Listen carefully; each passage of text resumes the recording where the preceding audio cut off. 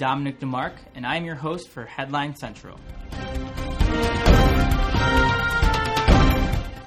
Hey guys, I'm Dominic DeMarc here with Headline Central, and I'm here with our very own Sydney Smith and Kristen Ono. Today we are talking about the tragic loss of one of our fellow Chippewas, Ryan Chachis. As most of you know, Halloween weekend, Ryan was killed in a hit and run right on Crawford Road when he was walking back with some of his friends. Something that you may not know is Ryan lost his brother 3 months prior in an incident, who's Daryl, in a car accident as well. I'm here with Sydney Smith, who wrote the article Remembering Ryan. Sydney, can you give me a little bit of a summary of what you wrote about? Yeah. Remembering Ryan was part of a bigger story that I wrote several stories on Ryan. So the first one is like the news story of this is what happened. Here's what happens after, talking to the police, getting all the facts about everything that happened that night and what happens after. And then I wrote another one about his friends. Some of his really close friends from high school had a vigil for him outside of Merrill Hall a couple days after the crash. And then I went down to Macomb on Wednesday for Ryan's viewing, and then I talked to some of his family members there. I talked to his dad the day before, and he wanted to go on and on about how awesome Ryan is, and then I asked him if I could come down and talk to some more people, get a better picture of what Ryan was like as a person, because I didn't know him.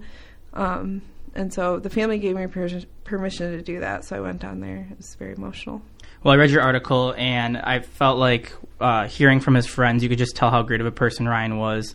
Was it pretty hard for you to cover this story since it was so emotional? Yeah. I'm a pretty sensitive person anyways, and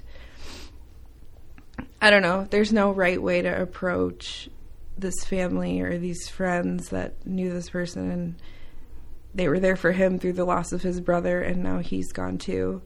It's just devastating. You couldn't go into that, like, me or anyone else couldn't go into that, like, knowing what to ask or what to say. It's just very uncomfortable, and I don't know. You just kind of have to go for it gently. It's absolutely, devastating. When you said that you talked to Ryan's dad, Paul, and he welcomed you to the funeral, what exactly did you see there? At the funeral? Yeah. Tons of people. There was, like, a line around the room to talk to Ryan's parents.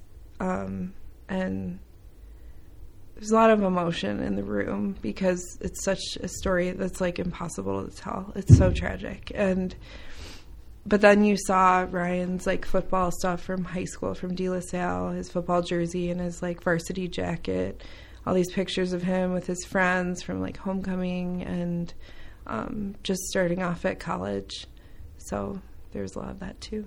From what I saw tons of people. I think you said almost 60,000 social media posts about Ryan. I could tell that he was a very liked person here at Central. Yeah, even people who didn't know him, like there was just like if you go to CMU, it's automatically your community. So when someone in your community passes away and a family is struggling that much, people tend to like speak out and support. Pour our hearts out and help. Absolutely.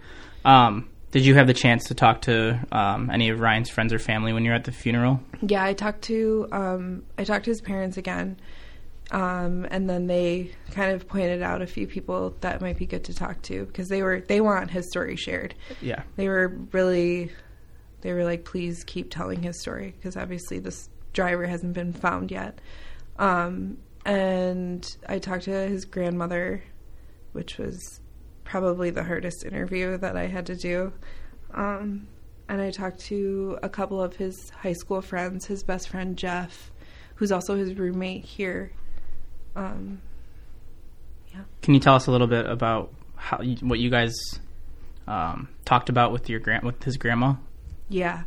I asked her more of like what was Ryan like as a child, and she said that he was like very stubborn, like a kid is. Oh, like every kid. Yeah, and like what kinds of things they like to do. And she said like when MSU played U of M a few weeks ago, they were like on the phone like back and forth. She like said she rooted for the team he didn't want to win on purpose just to like tease him. I thought that was kind of cute. And she was like, she kept tearing up while she was talking to me, of course. And so it was, you know, like I said, I'm very sensitive. So I was like tearing up too. And she was there through the loss of Daryl, her other grandson. And she said that her husband, who passed away like 6 years ago, this was like what struck me the most. She said that she scolds him because he's not here anymore, and that he was supposed to help her through this all situation. Yeah. Now you said that you talked to Ryan's best friend and roommate. Was the interview something like that when you talked to his grandma, or was it more of a friendship level?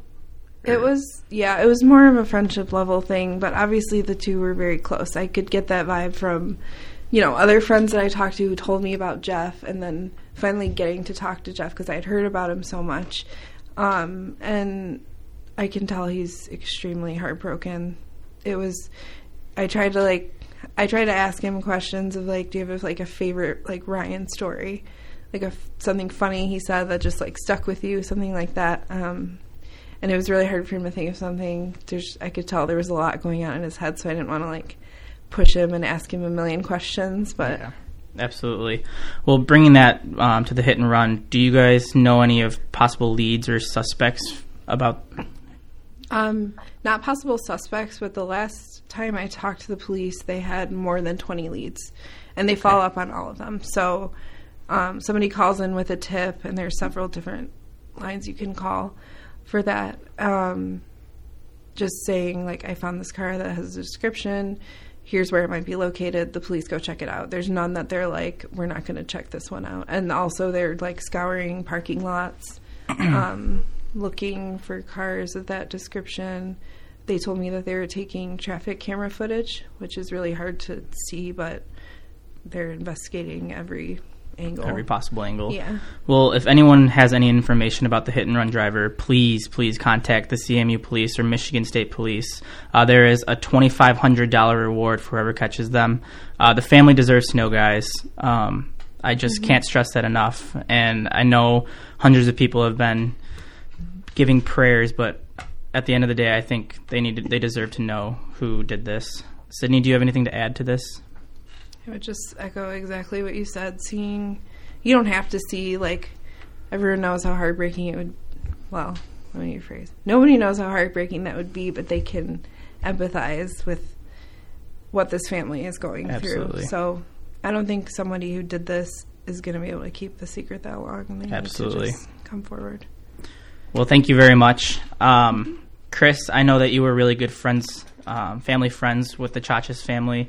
Can you tell us what happened when you found out when this happened? I first found out Sunday morning before any of the headlines went out. I had found out around Sunday morning around 8 o'clock. I got a phone call from my mom.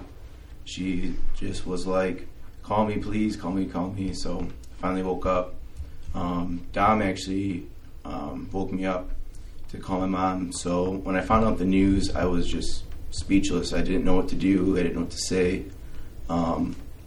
I think the hardest part, though, about everything was the fact that he lost his brother and one of my good friends, Daryl, 3 months prior. So it was just a really heartbreaking, news to hear. So, can you elaborate how you knew the family? Yeah, I grew up with the family. My mom works with his mom, so they're both teachers. They've been working together for about 13 to 15 years, maybe even longer.